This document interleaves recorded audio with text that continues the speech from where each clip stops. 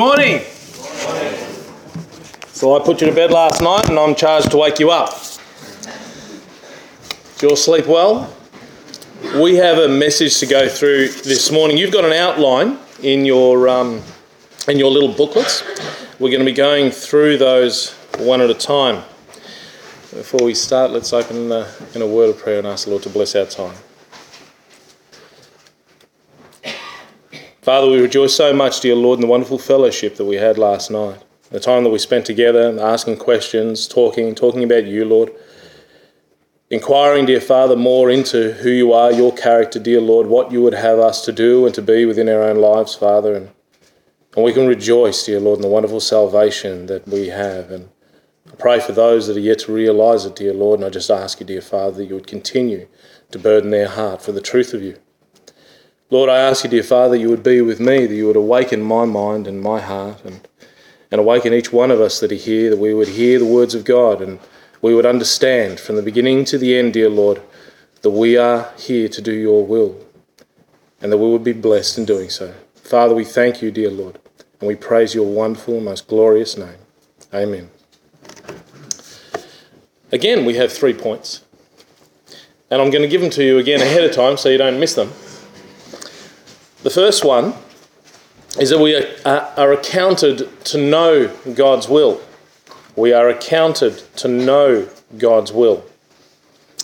The second one is we were created to do God's will.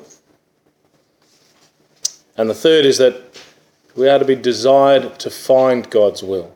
Desired to find God's will. And the first part, accounted to know God's will, there's 3 main points. It's endemic in creation.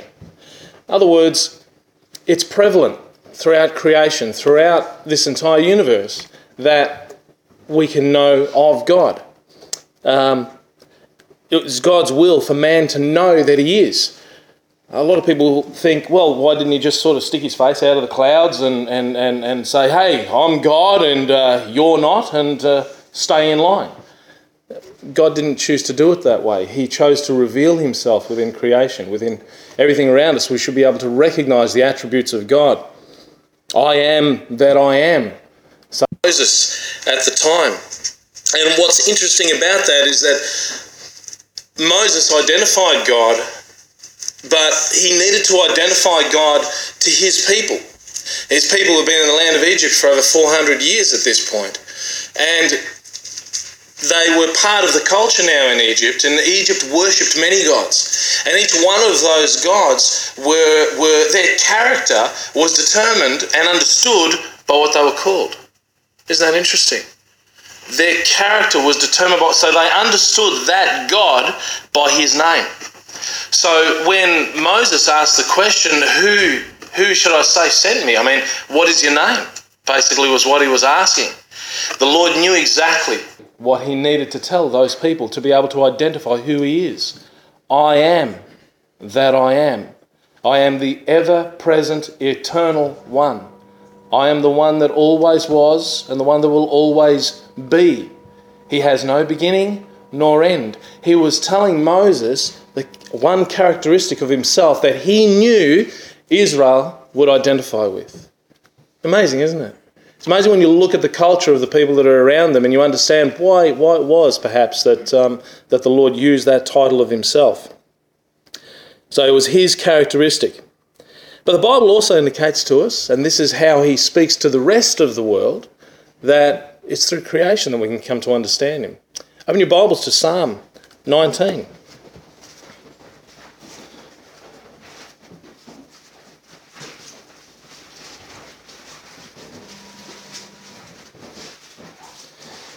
Psalm 19 is a beautiful psalm. It's certainly one of my favourites because it often tells a little bit about my testimony, about how I came to who God was, or came to at least realise that God is. And it was God's will to reveal himself to me. And he revealed himself to me through creation. Every time I grew up in school and I'm listening to these messages about evolution and all that sort of stuff, and I never believed it from the beginning. Before I was a Christian, I didn't come to the Lord until I was 29.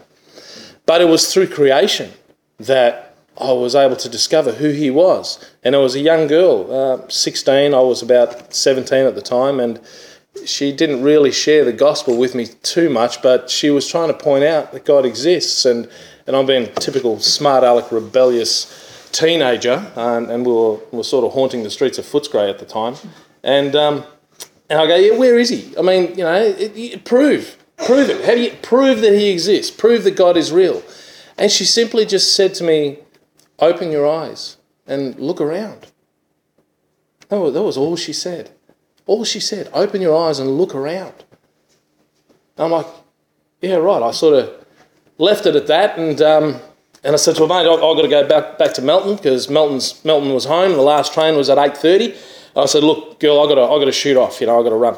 And she goes, okay, because I'm going to miss my train. She goes, well, I'll pray that it's late, And I said to her, right, okay, good. Well, you pray and I'll run. So I ran. And you wouldn't believe what I was doing while I was running. I was praying. God, let the train be late. Please, let it be late. Please, I've got to get home. And I get to the train, go over the overpass. They had this old rickety overpass there. Ran down the ramp and the train is there and it's starting to look like it was pulling away, and there was a conductor. Back then we had conductors. And the conductor was there, and I ran up and I'm walking behind. I could still see myself now running behind him, and he was standing directly underneath the Bacchus Marsh sign. That was the line that I had to take. And he's waving it off, basically. And I ran up right next to him, and I go, missed it, huh? And he goes, missed what? I said, the Bacchus Marsh train. He goes, no, it's going to be late. The lines are down. It's going to be another 20 minutes. And I'm like, right, okay. So I went and I got into the little place where they had the seats, and I sort of sat there and I'm looking down, and I look up and shake my head thinking, that can't be right. Sometimes God speaks really, really clearly to those of us who are foolish, and I was certainly foolish. And it's interesting. I didn't come to the Lord for another 13 years. 13 years of trouble. 13 years that fits your age group. From 17 to the age of 29. That's why this is such an important gathering, such an important meeting of people. Because it's through that period that I made a complete mess of my life. And it's through that time frame that you guys are going to be making some important decisions within your life. It's going to be moving in one direction or another. And I can still remember her. I mean, incredible, isn't it? She had a role to play in my salvation, and yet all she did was witness to me in a really plain way, And that's a wonderful sign for you too. You don't have to be filled with knowledge. You just have to be filled with the Spirit of God, And she was, and she showed that love to me by being able to share it. But have a look at this, because this is speaking about creation. Psalm 19, the heavens declare the glory of God, and the firmament showeth his handiwork. The heavens declare. They speak out. They cry out that God is. They tell to all the world and declare to the world who God is. It declares his glory. Incredible, isn't it? Day unto day uttereth speech. Night unto night showeth knowledge. It's interesting how the scientists, when they want to know a little bit more about creation and about the universe, when do they study it? Night unto night it shows knowledge. Matter of fact, they can't have their telescopes anywhere near a city. They have to have it perched high on a hill, or they have to have it in the middle of nowhere. We went to, we were somewhere near the centre of Australia over there in New South Wales, South Australia. Up the top there was a telescope there, but it wasn't. It was a radio telescope, but they needed complete darkness and just quietness around there. But the other telescopes, they can't have light interfering, so they need as much darkness as they can without any interference from the earthly light. So night unto night showeth knowledge. There is no speech nor language where their voice is not heard. Their line has gone out through all the earth, and their words to the end of the world. You come to Australia as an immigrant, you don't really know the language, you don't know how to speak, you don't understand it. It's pretty hard to hold you accountable to any of the laws of this country when you don't even understand the language. Here, the Lord speaks with one language and everybody understands. Everyone knows. Everyone knows that God is. There is no speech nor language where their voice is not heard. Their line has gone out through all the earth, and their words to the end of the world. In them hath he set a tabernacle for the sun, which is as a bridegroom coming out of his chamber, and rejoiceth as a strong man to run a race. His going forth is from the end of heaven, and his circuit unto the ends of it, and there is nothing hid from the heat thereof. The incredible reality about God is found right throughout this universe. Go to your Bible still in Romans chapter 1, have a look there. This is another interesting place, because where this discusses about the reality of who God is, holds him perfectly accountable to know him. Romans chapter 1.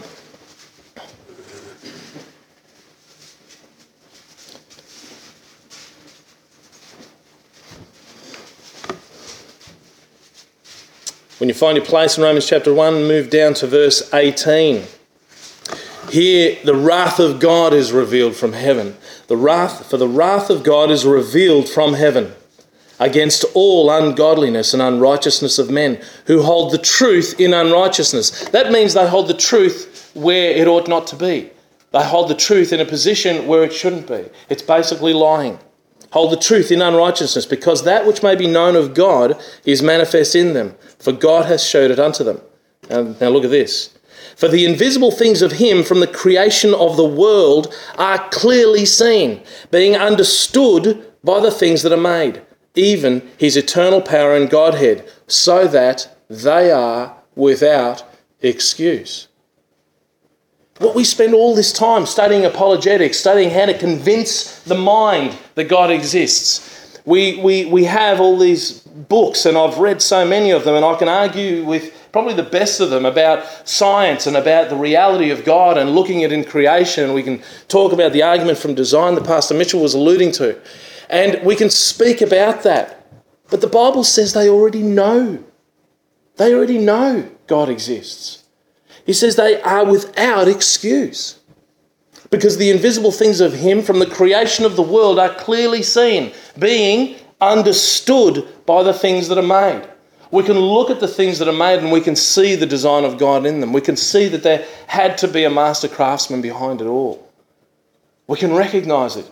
You can pluck a leaf off a tree and you discover the incredible design that's in there. You know? We can understand it. Hebrews. Have a look at Hebrews chapter 11.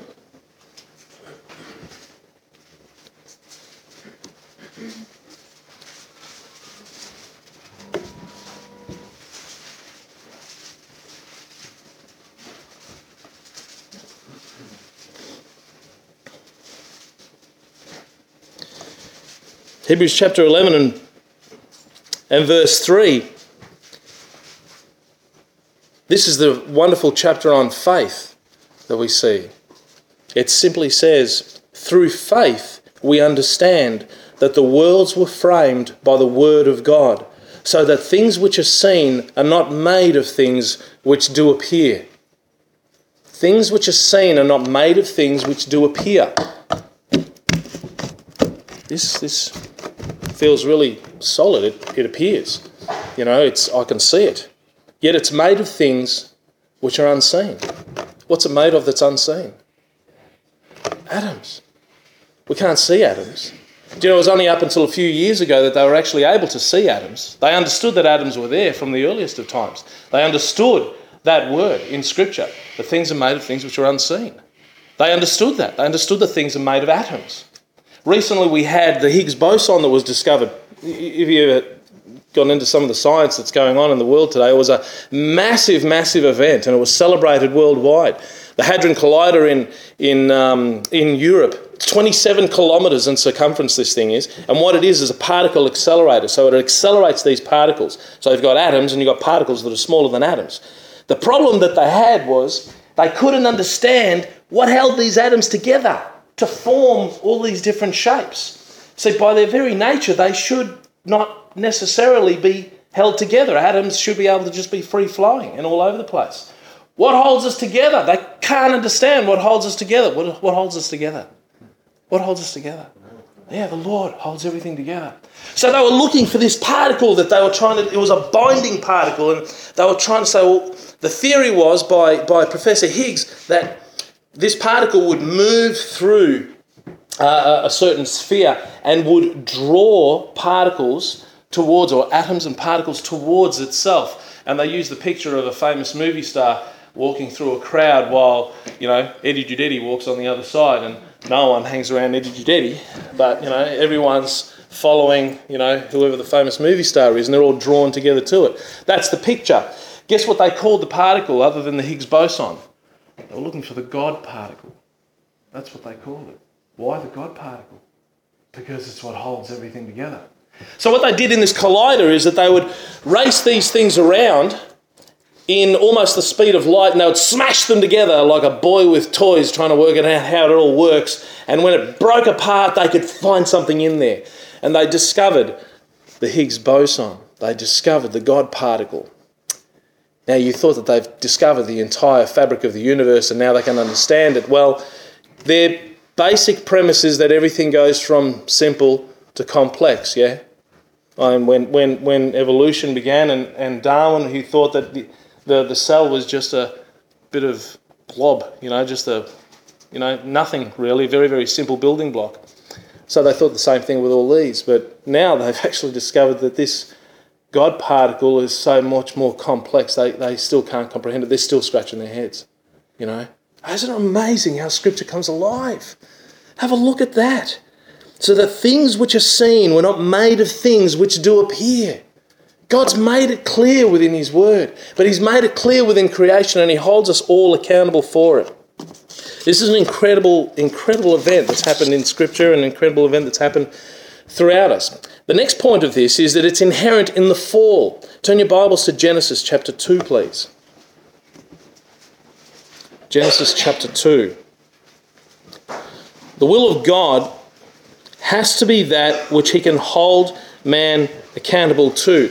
He only holds people accountable to that which He expects them to know. Which He expects them to know. In a free society, it's said that the writers of the laws of a free society write laws few laws, and clear. Okay? It's a definition of a free society. If you've got a few laws and those laws are clear, then you can be rightly held accountable. Okay? Makes sense? It's just to be held accountable to the laws that are few and are clear. But they also say that a totalitarian state creates laws that are many and vague. Many and vague. What sort of a state are we working towards at the moment? The recent government has introduced 16,000 new laws over the last 2 terms, in the last 2 terms. The entire country of Australia operated for 100 and something years on a document set of about that thick.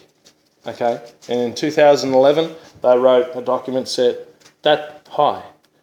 Not new laws altogether, but changing the words of the laws that existed and extrapolating on others. You think they don't contradict one another, some of these laws?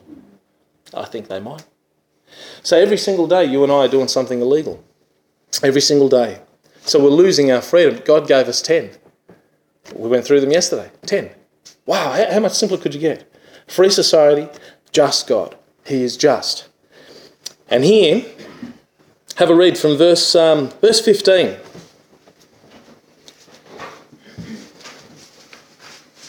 Verse 15. Actually, I want to do something else here.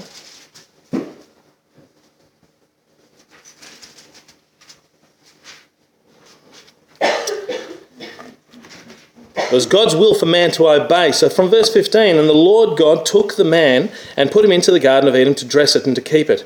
And the Lord God commanded the man, saying, of every tree of the garden thou mayest freely eat, but of the tree of the knowledge of good and evil thou shalt not eat of it. For in the day that thou eatest thereof thou shalt surely die. And God had given man his commandment. How many? How many? It's one. One commandment. One commandment. That was it. That was the only negative commandment that he gave. Negative commandment saying, don't eat of that. Don't. Negative. Eat of that. Sure, you will surely die. Immediately after this verse comes the creation of the helpmeet for man, woman, taken from man. In verse 24, you have the institution of marriage put in there. Therefore shall a man leave his father and his mother, and shall cleave unto his wife, and they shall be one flesh. The two become one. The two become one.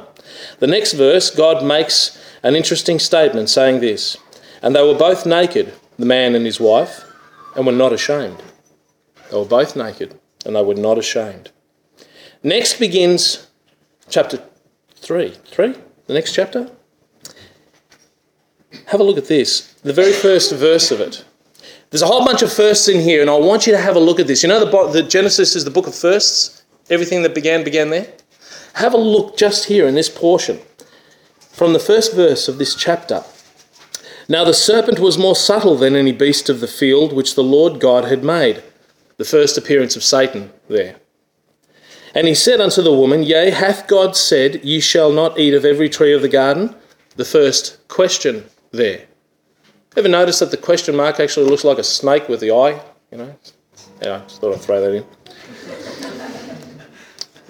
And the woman said unto the serpent, We may eat of the fruit of the trees of the garden, but of the fruit of the tree which is in the midst of the garden, God hath said, Ye shall not eat of it, neither shall ye touch it. The first distortion of God's words found there. Lest ye die. The first watering down of God's words. What did he say? You shall surely die. Lest ye die. Surely die. Lest ye die. Satan knew exactly what he said. Because the serpent said unto the woman, Ye shall not surely die. That's the first denial of God's words. For God doth know that in the day ye eat thereof, your eyes shall be opened, and ye shall be as gods, knowing good and evil. The first lie. And when the woman saw that the tree was good for food, the lust of the flesh, and it was pleasant to the eyes, the lust of the eyes, and a tree to be desired to make one wise, pride of life, she took of the fruit thereof and did eat. The first transition of truth. We spoke about that a little bit yesterday. I won't go into it too much today. And gave also unto her husband with her, and he did eat. The first disobedience of God and allegiance to Satan. And the eyes of them were both opened, and they knew that they were naked. And they sewed fig leaves together. The first experience of shame. And made themselves aprons. The first attempt to cover themselves. They understood God's will. God's will is inherent in the fall. It's inherent in the fall itself. It's also implicate in judgment. If you have a look, if you're still in Genesis, move over to Genesis chapter 6. We're going to be going through a few of the items in Scripture this morning. So if you don't have tabs for your Bible, we should probably start selling some. Genesis chapter 6.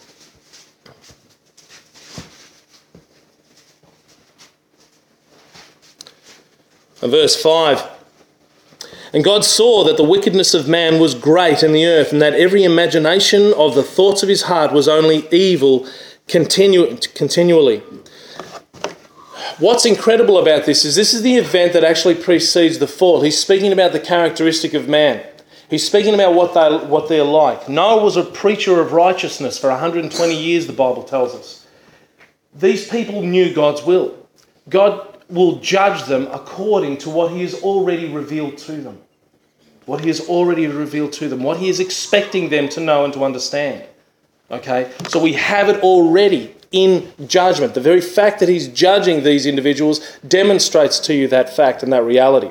We go over to Sodom and Gomorrah, and he speaks about that place and that they were full of wickedness over there. That they were proud, they were full of bread and leisure, and idleness was in her. And he judged those cities as a direct result of what already he understood, or what already they were supposed to understand his will. Who did we have there? We had Lot over there. Lot sat in the gate. Lot sat in the gate. If you know anything about Bible history, you'll understand that the position of sitting in the gate is a position of judgment. He was a judge there. He was one of those officials that were involved in there. And actually the men themselves made that clear. They said, wouldst thou be? You came here to sojourn, and now would you be a judge over us? Okay, so that's already found in Scripture. So you have cities where there were men already telling people that these are the ways of God. So not only was it evident in creation, but there was also individuals that were there present. This is an interesting one.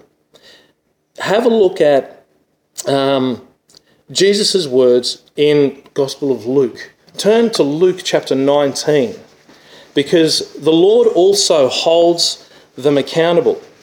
He holds the people accountable to know of him.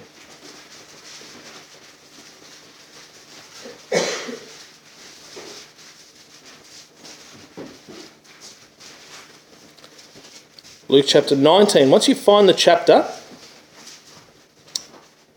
go to verse 41 is where we want to go. Again, we're speaking about God's will is implicit in judgment, okay? It's there in judgment, the very fact that he judges. Verse 41, he says, "And when he was come near, he beheld the city and wept over it, saying, If thou hadst known, even thou, in this thy day, the things which belong unto thy peace." He was in Jerusalem. He's looking at Jerusalem at this time, okay? Saying, "If thou hadst known, even thou, at least in this thy day, the things which belong unto thy peace, but now they are hid from thine eyes. For the days shall come upon thee, that thine enemies shall cast a trench about thee, and compass thee round, and keep thee on every side, and shall lay thee even with the ground, and thy children within thee. And they shall not leave in thee one stone upon another, because thou knewest not the time of thy visitation." Amazingly, brethren, listen to this. Amazingly, the Lord Jesus held them accountable to know Daniel chapter 9. He held them accountable to know the very day that he was to make his appearance into Jerusalem. He held them accountable, and he pronounced judgment on them. After the Lord died in 70 AD, Titus Vespasian, this is historical, so you can check this out. Titus Vespasian came with his legion and cast a siege about the city of Jerusalem. Josephus records that the siege was so bad that people were eating their own children, okay, because the food had run out. The entire temple was destroyed and pulled apart, stone by stone, to scrape off all the gold. And when Jesus actually said, "I tell you that, see these buildings here, there won't be one stone left upon another," that was fulfilled literally. Fulfilled literally. Incredible how God judged the people because they were supposed to expect his coming at that time. And there was only a few people that were laying the palm branches in the way. So he held them accountable to know his will. He wrote it. And Jesus made it very, very clear that he also held them accountable to know his will. It's interesting as well, because not long after that, it seems to be that the same legion that actually destroyed Jerusalem were covered by the mountain that blew up in Pompeii. Amazing story if you trace that back. I can't get over that. So God judged them for actually doing what they did to Jerusalem, even though that was part of his command. Incredible. Incredible stuff. So it's implicating judgment. So we have it. It's inherent in the fall. It's also expected there and in judgment. The second point, created to do God's will. Turn to Genesis chapter 1, please. Thing keeps crashing over here. Genesis chapter 1.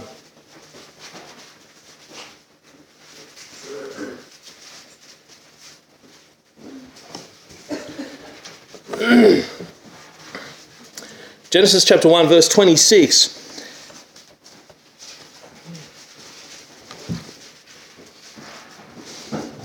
Again, you found your spot. Nearly there, still hearing the pages turning. Genesis chapter 1, verse 26. "And God said, Let us make man in our image, after our likeness, and let them have dominion over the fish of the sea, and over the fowl of the air, and over the cattle, and over the earth, and over every creeping thing that creepeth upon the earth. So God created man in his own image. In the image of God created he him. Male and female created he them. And God blessed them, and God said unto them, Be fruitful and multiply, and replenish the earth, and subdue it, and have dominion over the fish of the sea, and over the fowl of the air, and over every living thing that moveth upon the earth." We have a world that's teaching that you're nothing but an accident.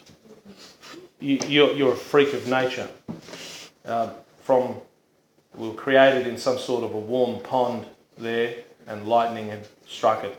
And then from that point there, you have all the fish, and then fish walked out of the water, and then and now we can make television shows and sing songs and everything. It was from the goo through the zoo to you. So with that mentality, what purpose do you have? Well, what purpose do you have? We're created to do God's will, the Bible says.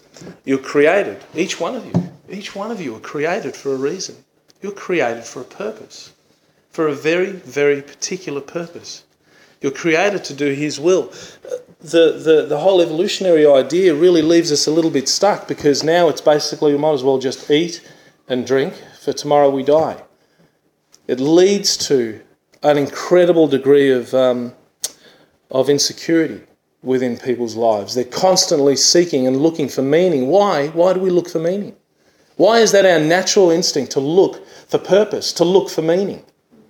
You know? Why do we look for meaning? We have it within us. We need a purpose for our existence, so we're looking for the security that other people can give us rather than the security that the Lord gives us. You know? And from that mindset, you end up becoming pretty reckless. If it's just all about you now, it's recklessness. It leads to recklessness. And ultimately, taking that position full throttle forward, it leads to suicide. And it does. Because people have abandoned all hope. They don't understand if there's a reason or a purpose for their own lives. They can't find it within this life. They can't find it in the parties. They can't find it in the drugs. They use it to escape reality. They can't find it in whatever their emotions and their feelings lead them towards. Joy and peace and happiness is not found there. Why? They're not living according to the purpose with which God created them. And you know what's incredible? What's incredible is that even the scientists that believe in evolution, everything that they look at, every creature, every animal, every bird, every tree, they ask a question. What's that for? What's that for? What's the purpose of that? What's the purpose of that? They look at an animal and they find something, oh, how does that work and what's its purpose? What makes them think that there's a purpose? I mean, if everything was just a freak of nature, nothing should have a purpose. A purpose means it was a purposeful creation. There was something that did it on purpose. Someone that created on purpose. Okay? Therefore, you have a purpose. There's a reason for you to be here. You are not an accident. Hey, and I grew up all my life being told I was an accident. Mum and Dad didn't plan little old Eddie. Sort of one of those freaks of nature that sort of just popped out, you know. And, hey, here I am in the world, I'm an accident. Yet God had a plan. God had a plan. He's got a purpose for my life. He's got a purpose for yours. Every single one of you are here on purpose because you were created on purpose. It should really be exciting for you, you know? And that's what you're here to do. I know you're here to discover what God's will is and God's purpose. We might fast forward to that. What do you reckon? Yeah, okay, let's fast forward to that. Well, have a look at this first. We've got in Psalm 139 verse 19, he says, we are fearfully and wonderfully made. And Jeremiah 1:5, God actually said to him, before I formed thee in the belly, I knew thee. Isaiah understood as well, thus saith the Lord that made thee and formed thee from the womb. God had a plan in his mind before birth. Before you were born, God already had a plan in his mind. I love Paul. Paul already understood. He said in Galatians, he said, but when it pleased God who separated me from my mother's womb and called me by his grace. When did he separate Paul? From his mother's womb. He separated him already then. Incredibly, Paul also teaches, according as he hath chosen us in him before the foundation of the earth, that we should be holy and without blame before him in love. You were created on purpose. If you were created on purpose, then you were created for a purpose. Stands to reason. You cannot do God's will until you understand you were created by his will and for his will. You're created for him. That's why you can't find joy in anything else other than doing his will. Everything else is just going to be a complete waste of time. There you go. You've discovered something. How exciting is that? See, that's why you come to listen to messages, you know, so you can learn something about you. What a blessing. Desire to find God's will. The third point. The third point. And the final point. Turn your Bibles to Ecclesiastes, please. Ecclesiastes. So if you've gone to the middle of the book, you just sort of turn right, you go past Proverbs, and you'll hit Ecclesiastes.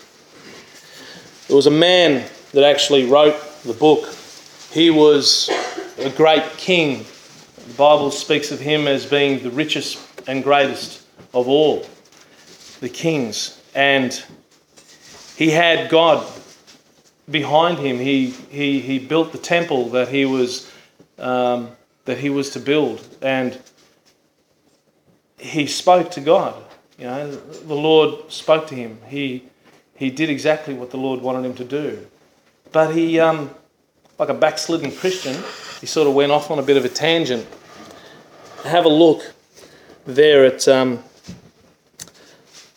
didn't even write down what chapter it is. I'm thinking that it's in chapter 1. I'm pretty sure it is, and verse 12.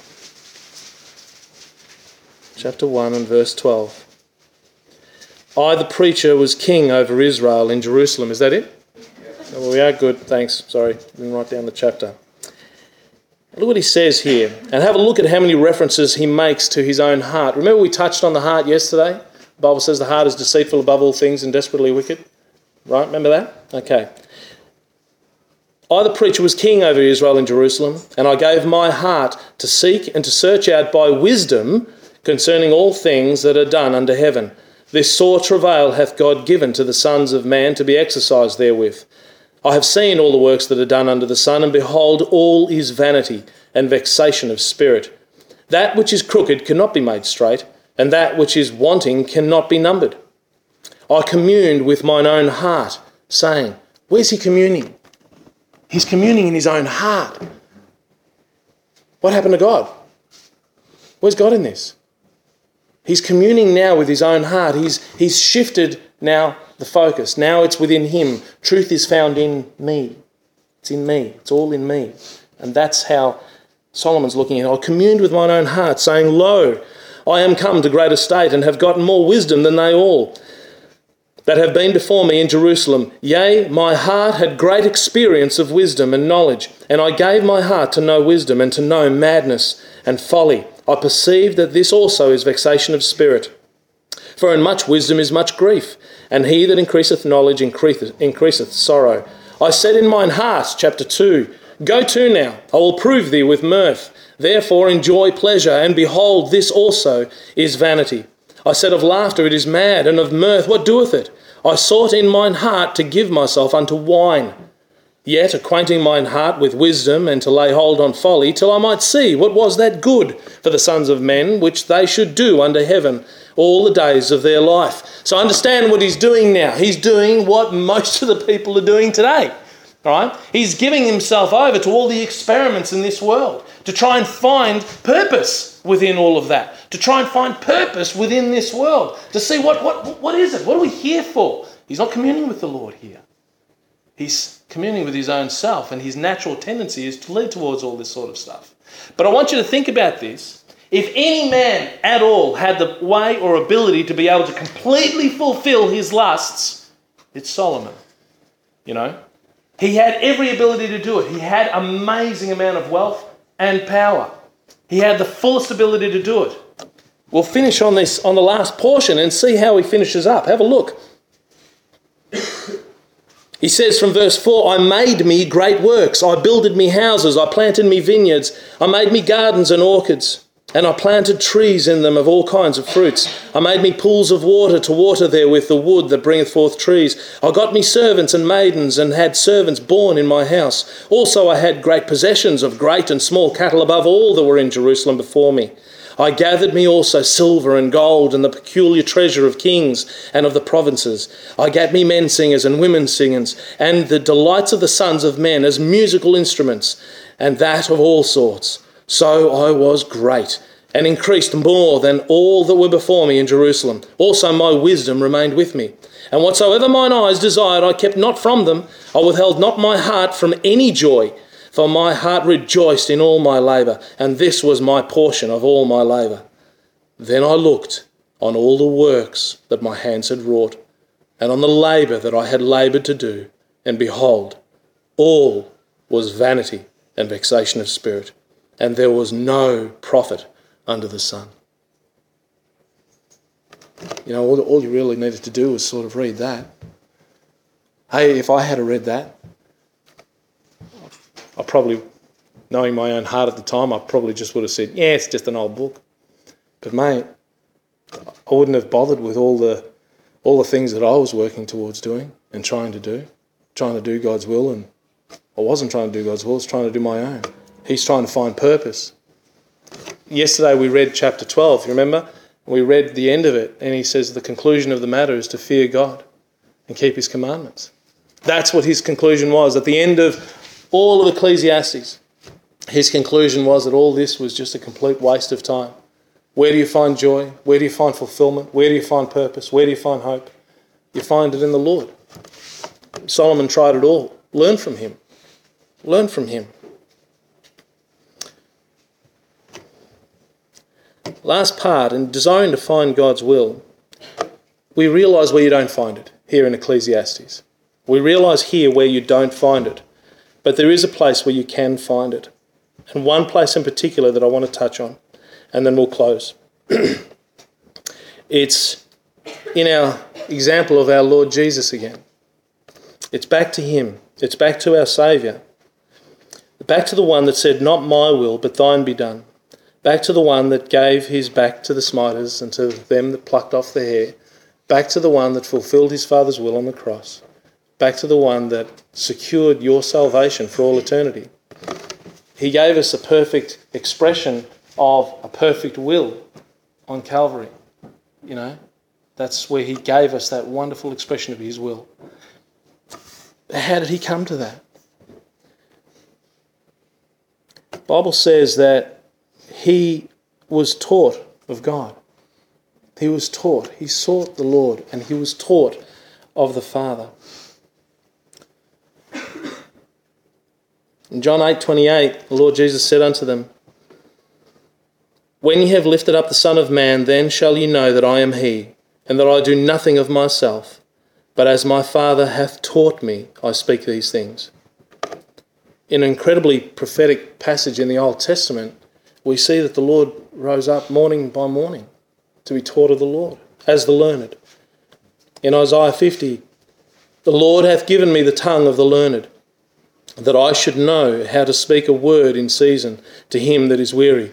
He wakeneth me morning by morning. He wakeneth mine ear to hear as the learned. The Lord God hath opened mine ear, and I was not rebellious, neither turned away back. In Hebrews chapter 5, verses 8 and 9, he says, though he were a son, yet learned he obedience by the things which he suffered. And being made perfect, he became the author of eternal salvation unto all them that obey. The Jews questioned this with respect to the Lord Jesus. Do you remember that? When they were coming against him, and they said in John chapter 7, they said, how knoweth this man letters, having never learned? Well, maybe he didn't attend their universities. Maybe he didn't attend their schools. But he learned of the Father. Jesus answered them and said, my doctrine is not mine, but his that sent me.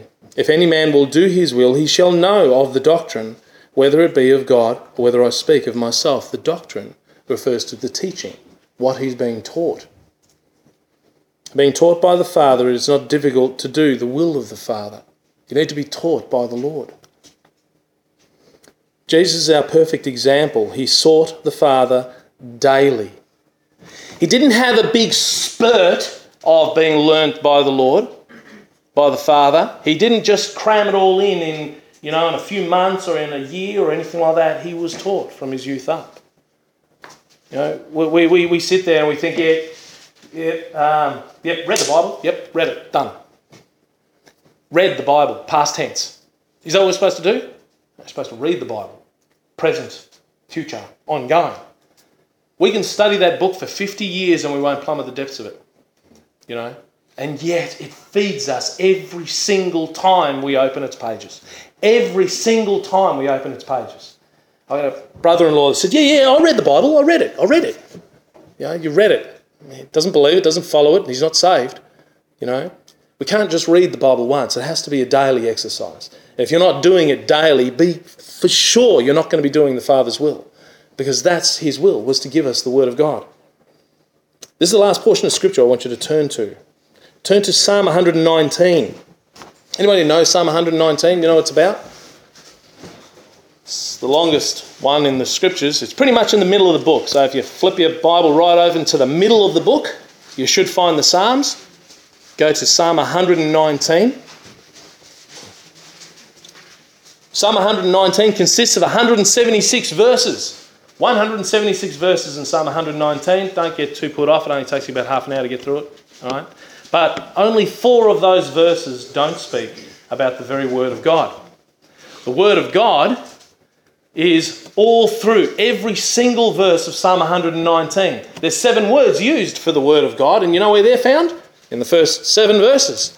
So you've got the first 7 verses, you've got the word, but then every word that's used for the Word of God, statutes, judgments, commandments, testimonies, there's 7, all right? And they're all there in the first 7. Here we have another 7, and let's have a look at this. And I hope this comes to your memory, and I hope you really hold on to it. From verse 99, a couple of pages over, verse 99. When I saw this, I completely rejoiced. I really rejoiced. Verse 99, he says, I have more understanding than all my teachers, for thy testimonies are my meditation. The words of God are his meditation. Every day, he meditates on them. 100, I understand more than the ancients because I keep thy precepts. You thought Aristotle and Plato and Socrates were the geniuses of the ancients. The modern world holds them up in such high regard. You read their writings, brethren. Read their writings. Read Plato's Republic. Mate, the guy's a nut.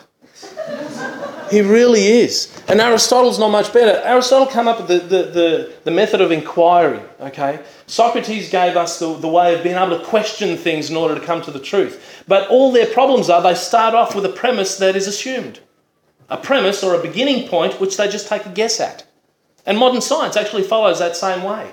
But you read their writings and you think, you just said this, but over here you said something else. Those two things contradict one another. That can't be true. So again, that's the ancients, and what? They don't have the fear of the Lord. We now understand that wisdom begins with the fear of the Lord. Knowledge begins with the fear of the Lord, but there was no fear of the Lord in them. 101. I have refrained my feet from every evil way that I might keep thy word. I have not departed from thy judgments, for thou hast taught me. How sweet are thy words unto my taste, yea, sweeter than honey to my mouth. Through thy precepts I get understanding. Therefore, I hate every false way. 7 wonderful verses that can help you understand that if you're wanting to find the will of God and to know the will of God, you're going to find it by reading the Word of God. Now, a point.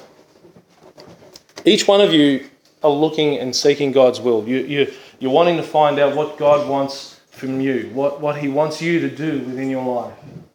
You're not going to be able to discover that within your own heart. Okay? It's not going to be within you. You're going to be discovering that by knowing who God is, knowing his character. When you know his character, you'll know what he's pleased with. You'll know what he's happy with. You'll know how he wants you to live your life. If you're looking for an employment opportunity, okay, you're looking for a job, what is it that you want me to do, Lord, within my life? What job do you want me to have? Do you know what? He doesn't give you a specific. He won't sit there and say, thou, Eddie, be us a pizza maker. You know? But what he asks me to do is to do what I do with all my ability for his glory, for his honour. Do it with integrity. Do it with integrity. Okay. No, he won't be his will for you to become a prostitute. You should be able to recognise that without him telling you that. No, it won't be his will for you to become a tattooist. Sorry. But that's art, is it? No, it is art. But also when you understand his character, when you understand who he is, you understand where his heart is, you'll already understand what he would want you to do and what he wouldn't want you to do. I had a gentleman that wrote me a letter once, and he said, I feel, God's within me, and and I understood halfway through the second series of Sopranos that I shouldn't be watching this stuff. Really? Took you to the second series of Sopranos to realise you shouldn't be watching this stuff. Well, if you had read the Bible, it actually said abstain from all appearance of evil. Right? You wouldn't have gone through the first episode before you would have realised, I can't watch this stuff. Do you understand what I'm saying? It's the Word of God that's going to be able to lead you into the will of God, to understand His way and His will and His purpose for your life. You do whatever work you want to do, but do it with Him in mind. A tattooist? No. A prostitute? No. A lawyer? Yeah. A politician? Well, why not? With integrity. Do it with integrity. Do it with honesty. You won't last. You won't last in the job, but who knows? Who knows? Throughout history we've got second in charge of the entire global world were Jews, were His people, Daniel. Have a look at Daniel. Have a look at Joseph. We've got those in Scripture. They were second in charge. Incredible stories behind those as well when you dig into them. They're unbelievable. Real estate agent. I was a real estate agent. You know how you can tell if a real estate agent's lying? Lips are moving. It's true. It's true. 100% true. Do it with integrity. Do the work that you do with integrity. And if you find that you are limited in that work, then it's time to pull out. It's time to move on. Okay? But you are going to find the will of God in His Word. Learn about Him. Devour that book. Read it. Hour by hour, day by day. Anybody know how long it takes to read the Bible? Come on, I've said it once before. 70 hours. 70 hours. You can read the Bible an hour a day and get through it 5 times in a year. Not this 15-minute snack wrap that you do every day. Okay? Spend an hour a day in the Word of God. Spend an hour a day. Are you serious? You haven't got the time? Get up earlier. Get up early. I start work at 7 a.m. I've got to get up early, in order to read the Word and still be able to travel to work and spend time with the Lord in prayer. But, mate, what a joy. And you know what? You know how we got the books and we read them from cover to cover? Try that. Just assume for a second that we've actually got the Bible as it is. Genesis through to Revelation. Beginning of things, the end of things. Just assume that that's the way He wants us to read it. Now, if you've got to study the Bible in any other form, that's added on top. Okay, but read it. Brethren, you're not going to find the Lord's will until you get into the Word of God. Okay? Let's pray. Father, we rejoice in You, dear Lord. We rejoice in the Word of God. We understand through Scripture, dear Lord, that we are indeed accounted to know Your will. And Lord, we believe in all our heart, dear Father, that we are also created to do Your will. I pray, dear Lord, that within each one of us, You would create within us and help us seek after You and have the desire to do God's will and to learn God's will and to find God's will. Father, we need a hunger for the Word of God. No more to be fed with just milk, Lord, but to get into the very meat of Scripture. Lord, help us have that desire, dear Father, for Your Word. And let us read it and understand it, that we may be guided through it, dear Lord, and we may be so wonderfully blessed. I pray, dear Lord, for the rest of this morning and this day, dear Lord, I pray that You will bless us, be with us in our fellowship and our conversation, Father. We praise You in Jesus' most glorious and precious of names. Amen.